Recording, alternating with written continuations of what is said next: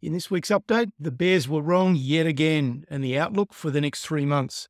My name's Gary Davis. As always, this is general advice only, and please remember to like and subscribe to the video.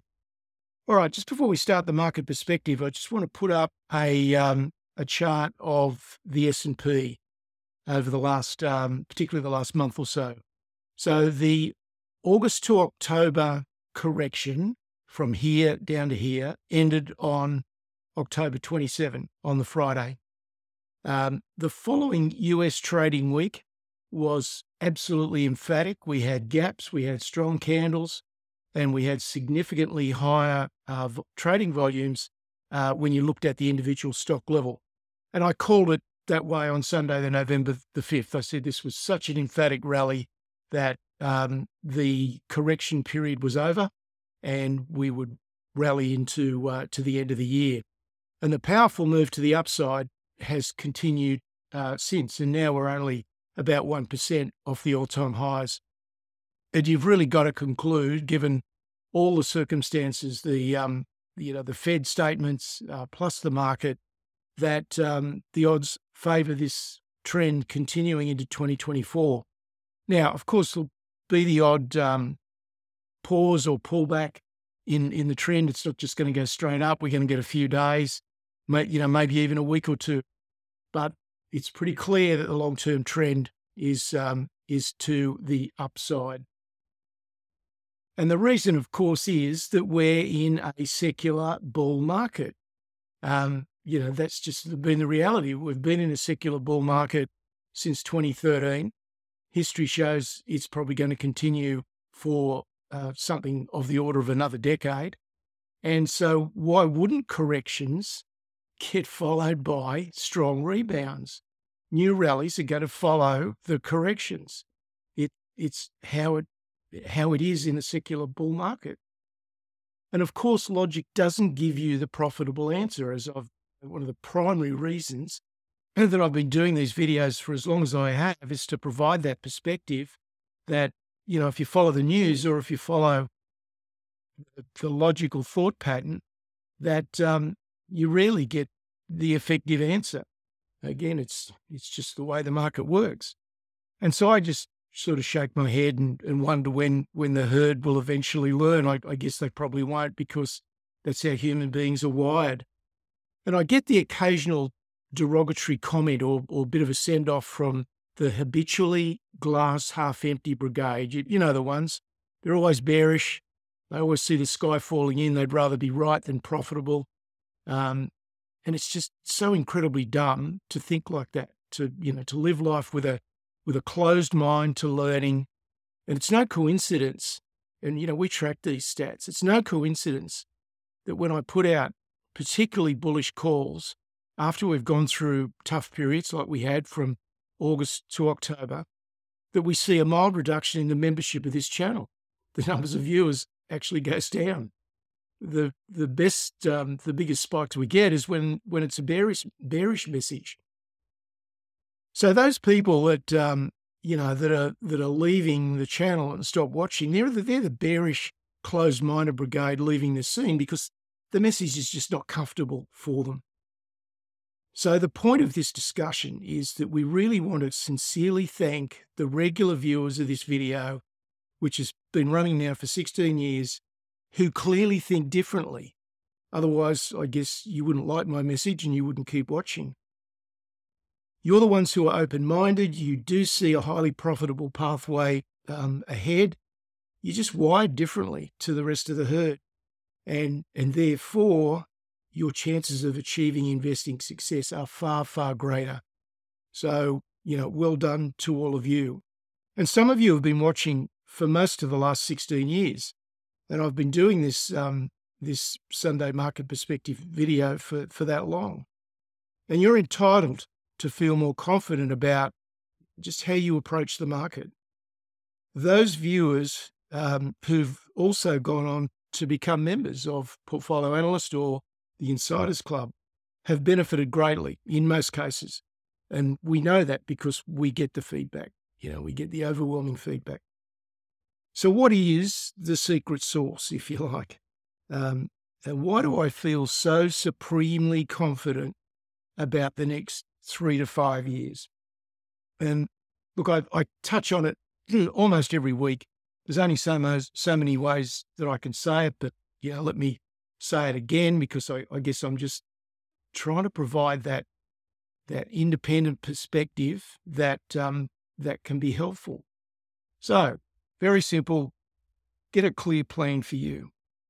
And I know that lots of people struggle with that because they don't know what questions to ask. They don't know what the parameters that they should be considering are. So whilst it's very simple, I also understand that it doesn't come readily to most people, and we can certainly help with that in both services. Understand where the high probability strong growth stocks will be. And there's only a very minor part of the market that have stocks that fulfill those criteria, that are high growth and very high probability of that growth actually being realised. So just build up a stable of those stocks. Forget about diversification. That's just rubbish. Why would you want to own underperforming stocks? It just makes no sense. So just focus on the high growth stocks with the high probability of getting there.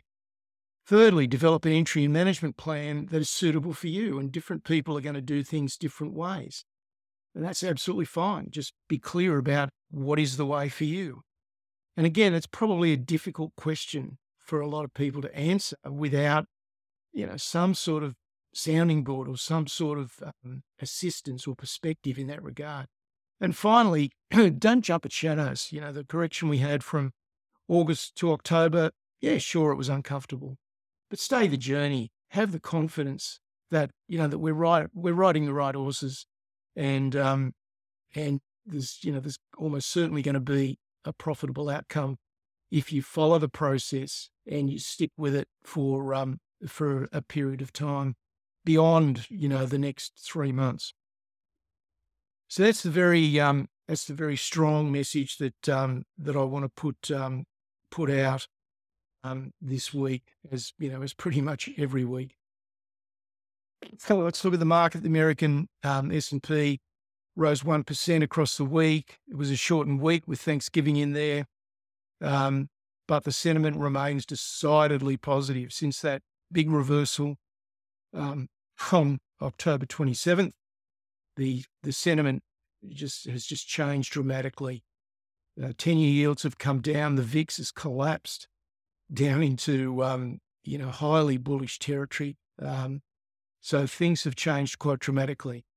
We've now got a strong seasonal tendency from here through to probably February. Things can get a little rocky during parts of February and March, but generally from here to April is generally a pretty solid seasonal period. So take advantage of it. What's working best in terms of the sectors? There's really no change, but we'll take a look at that in just a sec. The US dollar continues to dip. So once the expectations about more Fed rate rises, are off the table, then the US dollar has come down from around 107 and we're now getting down close to 103. 10-year yield has come off from above 5 down to 4.47. The VIX has collapsed from around 22 down to 12.5. So, the retail punters are coming back into the market. The something like $5 billion worth of retail fund inflows to ETFs in America. So, things have changed around dramatically. The 10-year, 2-year spread, though, is at negative 0.45. So the bond market is still saying, recessionary possibilities. So we've got to bear that in mind, that we're not completely out of the woods, and that's why an open mind is just so critical. If you want to develop a certain thought pattern and just stick with it no matter what, you're in trouble in the market. It's just not the way to go. You've just got to be open-minded and responsive to things that change. All right, let's take a look at the key spreads and sector performance. This is the Nasdaq versus the S&P, mostly sideways during the week. So the two of them performing pretty much the same, but no change. Also, no real change. We got a little bit of a dip on Wednesday and Friday in semiconductors relative to the S&P, but look, that's not much. It's just part of the 3 steps forward, 1 step back advance. So semiconductors continuing to outperform, and that's very positive for the market. There's SMH, which is one of the global majors semiconductor ETFs, and you can see we actually traded up on Friday, ended up turning around at the end, but the volume was the lowest of the week. It was a shortened session anyway, so there's not very much. I'd much prefer to focus on Monday, Tuesday, and Wednesday, 3 very powerful days for the S&P. If you look at the relative comparison charts on a sector basis over the last quarter, there's no change in order at all. So we've got technology at the top, communication services, then we've got finance and consumer discretionary. So 3 of the top 4 performing sectors quite clearly are in the aggressive part of the market. And then we're getting quite a strong rebound now from materials, and that's helped a little bit by gold, which I'll get to. Healthcare also has had a pretty hard 2023, but starting to rebound. And just taking a peek at the Australian market, again, very little change here either. Materials leading the way, and that's thanks to the very strong iron ore price. Our market would be in a lot of trouble if the iron ore price wasn't up at $130 a tonne. Finance is doing quite well. Healthcare has recovered from a very weak period, thanks to stocks like CSL in particular. Small caps starting to get a little bit of love from the market. At the bottom, we've got information technology, and that's been because there's been a couple of sharp sell-offs in a couple of the major stocks. And also energy. Energy was leading the way at the start of the year, but with the oil price coming off has been pressured. So that's the Aussie market. If we look at currencies, US dollar got above 107, and now we're down to 103.5. So certainly that little bubble there in the US dollar has broken, and of course that has sent the Australian dollar heading in the upwards direction. But look, we're still only just over 65, and if the iron ore price does come off, I think it's confusing a lot of people at the moment why the iron ore price is at $130 when the Chinese property market seemingly is in trouble. And again, that's the folly of making decisions around the news or around logic. So one would think with China's economy in trouble, we've got property construction companies collapsing, you would think the iron ore price would be quite weak, but of course it's doing exactly the opposite. And that's why you've just got to play the market as it presents. The Aussie market, 65.27 is where we finished. Our index fell 0.1% across the week. I don't know what it's going to do on Monday morning because it wasn't that much of a lead from the US. So the Aussie market will just have to sort itself out. And there's little change as we saw in the batting order of on a sector by sector basis. There are numerous high quality, long-term, strong growth companies that are providing outperformance while we wait for the commodity cycles to turn. And they will. Lithium will be back into favour. Copper will be back into favour. Nickel's a bit of a disaster area at the moment, but certainly the long-term outlook for commodities in Australia, and I'm talking 2 years and beyond, is extremely strong. But at the moment, don't fight the trend. there is certainly not much momentum in most of the commodity sector. There's a few smaller stocks that are performing well, but the vast majority of them aren't. So just leave it be for a while. There are plenty of others in non-mining sectors that are just going great guns. And if you want to know about those, then there's plenty of that information in Portfolio Analyst or the Insiders Club. Precious metals, gold managed to close above the $2,000 threshold. That's probably has a positive psychological impact as well. So now it's really a time. The circumstances for gold have been pretty conducive for a number of years. The rise in interest rates certainly torpedoed that for a while, but now that the market seems to be getting very comfortable that interest rates have peaked, then it really is time for the gold bulls to step up. And there are a few signs. In Australian dollars, steady 3,068. And if we look at GDXJ, which is really the global proxy for the broad gold stock market, there's definitely some positive signs there for sure, and also in the Australian market as well. So let's look at gold.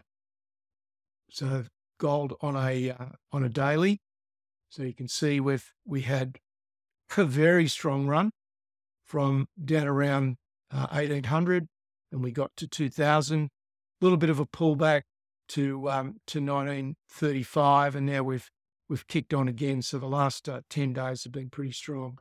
And if we put that on a weekly chart, you can see that you've just got to look at that chart and say the trend is to the upside, and the chances are we're going to take out these highs at some point in the not too distant future. 2070 is only about $65 above where the gold price is at the moment. If we look at GDXJ, you can see definite signs now of a bottoming formation.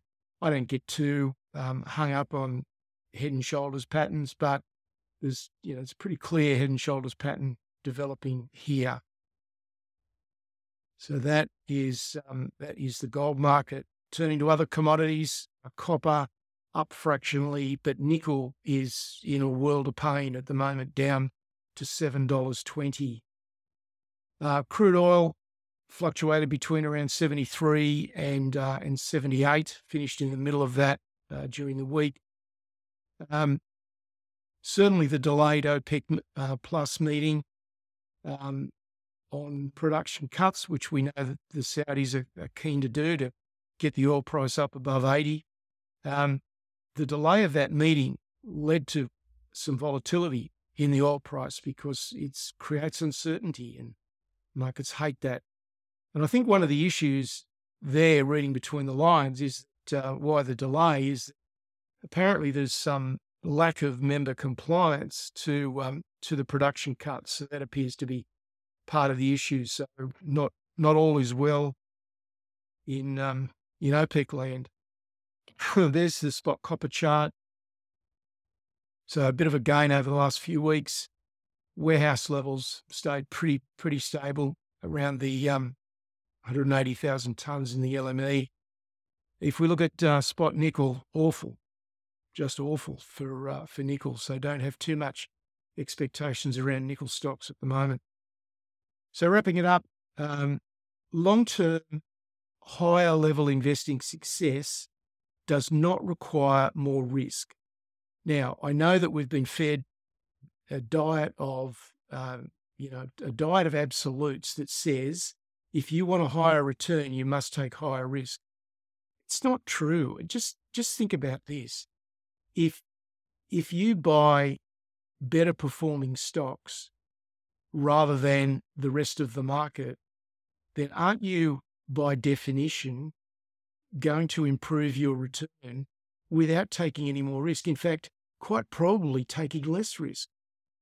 If you buy stocks that are far more likely to rise in price, or consider the other aspect. What if you only buy stocks? You only buy quality stocks when they've gone through a period of 2, 3, 4 months of retracement, as opposed to just buying any old time, then aren't you going to improve your return for no increase in risk?